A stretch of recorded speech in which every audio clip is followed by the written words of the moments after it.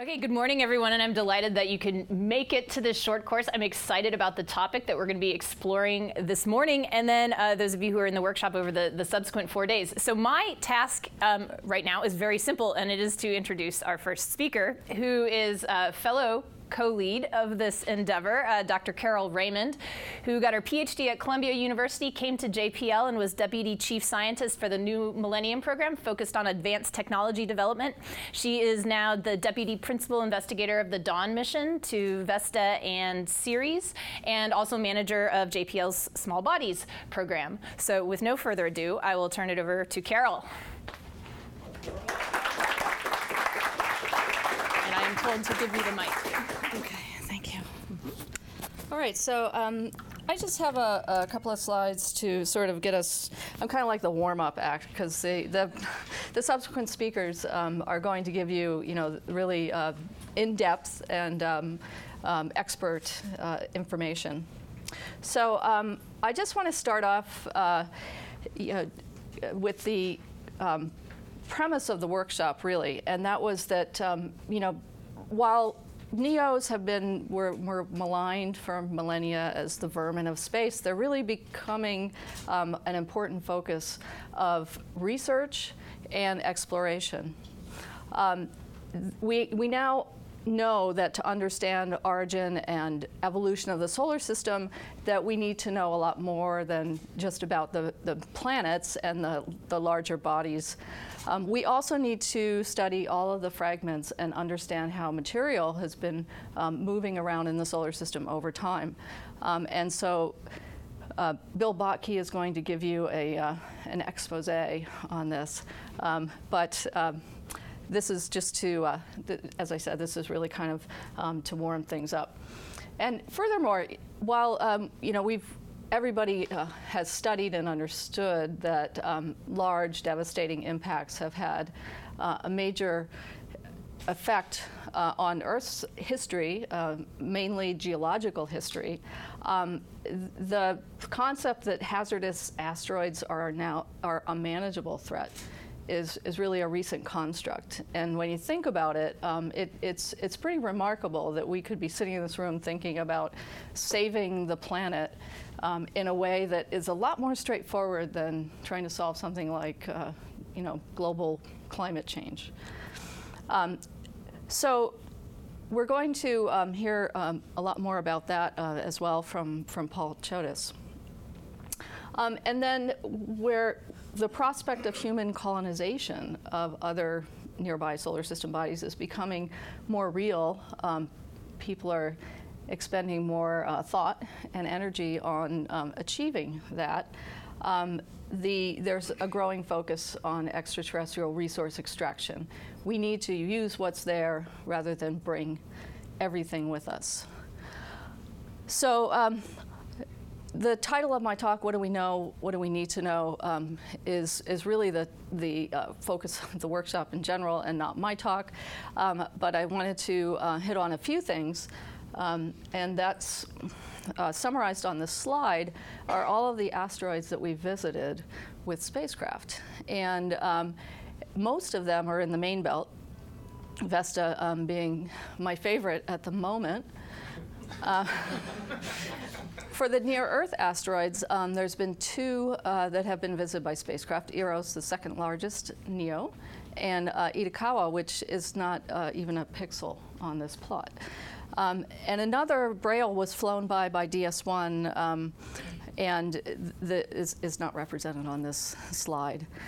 Now, we have two missions in development, one to go to Bennu, a primitive C-type asteroid, and do a sample return. That's the NASA OSIRIS-REx mission, and also to JU-3, Hayabusa 2, funded by JAXA. So there is now more exploration in the pipeline, but clearly 4 NEOs does not a solid understanding make, especially in considering how many asteroids there are. So this is a fairly recent pictorial illustration of the number of known asteroids, with the green being the main belt asteroids and the reds and the yellows being those that are potentially hazardous. The reds already identified to be on Earth-crossing orbits, the yellow that could possibly be perturbed onto Earth-crossing orbits. So, so clearly this is a population that we need to know more about in general if we hope to mitigate the threat of impact. And as well, there's a huge number of asteroids that we don't know about in this vicinity. And I think you'll probably, I hope that you'll see this later, but the difference between what's known now and what was known before the NEOWISE mission is just, it's really remarkable. So we've been making progress both from ground-based assets and from space very rapidly in the last decade. So tracking and mitigating the asteroid threats involves the ground-based observing, space-based telescopes, including NEOWISE, and ultimately, I would argue, in situ exploration and manipulation.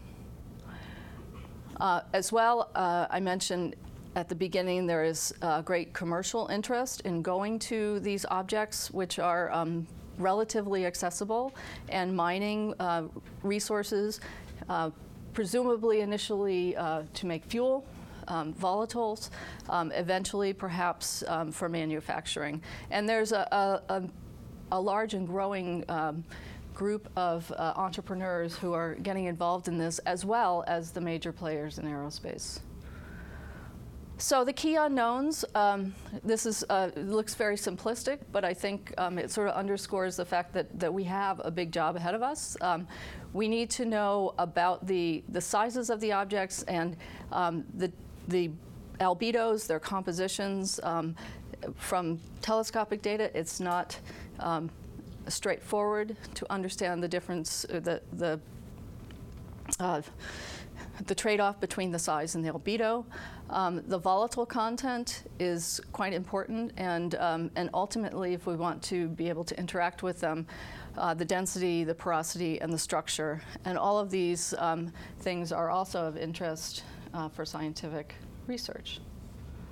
So what are the emerging capabilities which are really resulting in a focus on going out and looking at these bodies up close, learning more about them, and starting to develop a much more nuanced view of what this population is? There's been a tremendous amount of investment in nanosats, mainly the CubeSats and others types of small spacecraft, and a really important emerging capability are these trajectory design tools, which allow us to design tours to understand how to get to places most efficiently. Microinstruments have been developed over the years to populate these nanosats and do real science with these smaller, capable spacecraft. There are new detectors which are increasing the capabilities of ground-based and ultimately space-based observing systems. And then the recent synergy between the goals of the human spaceflight program, commercial interests, and science has really, I think, pushed this this whole area of exploration further. Okay, and I just want to hit on a couple of things to illustrate my previous points.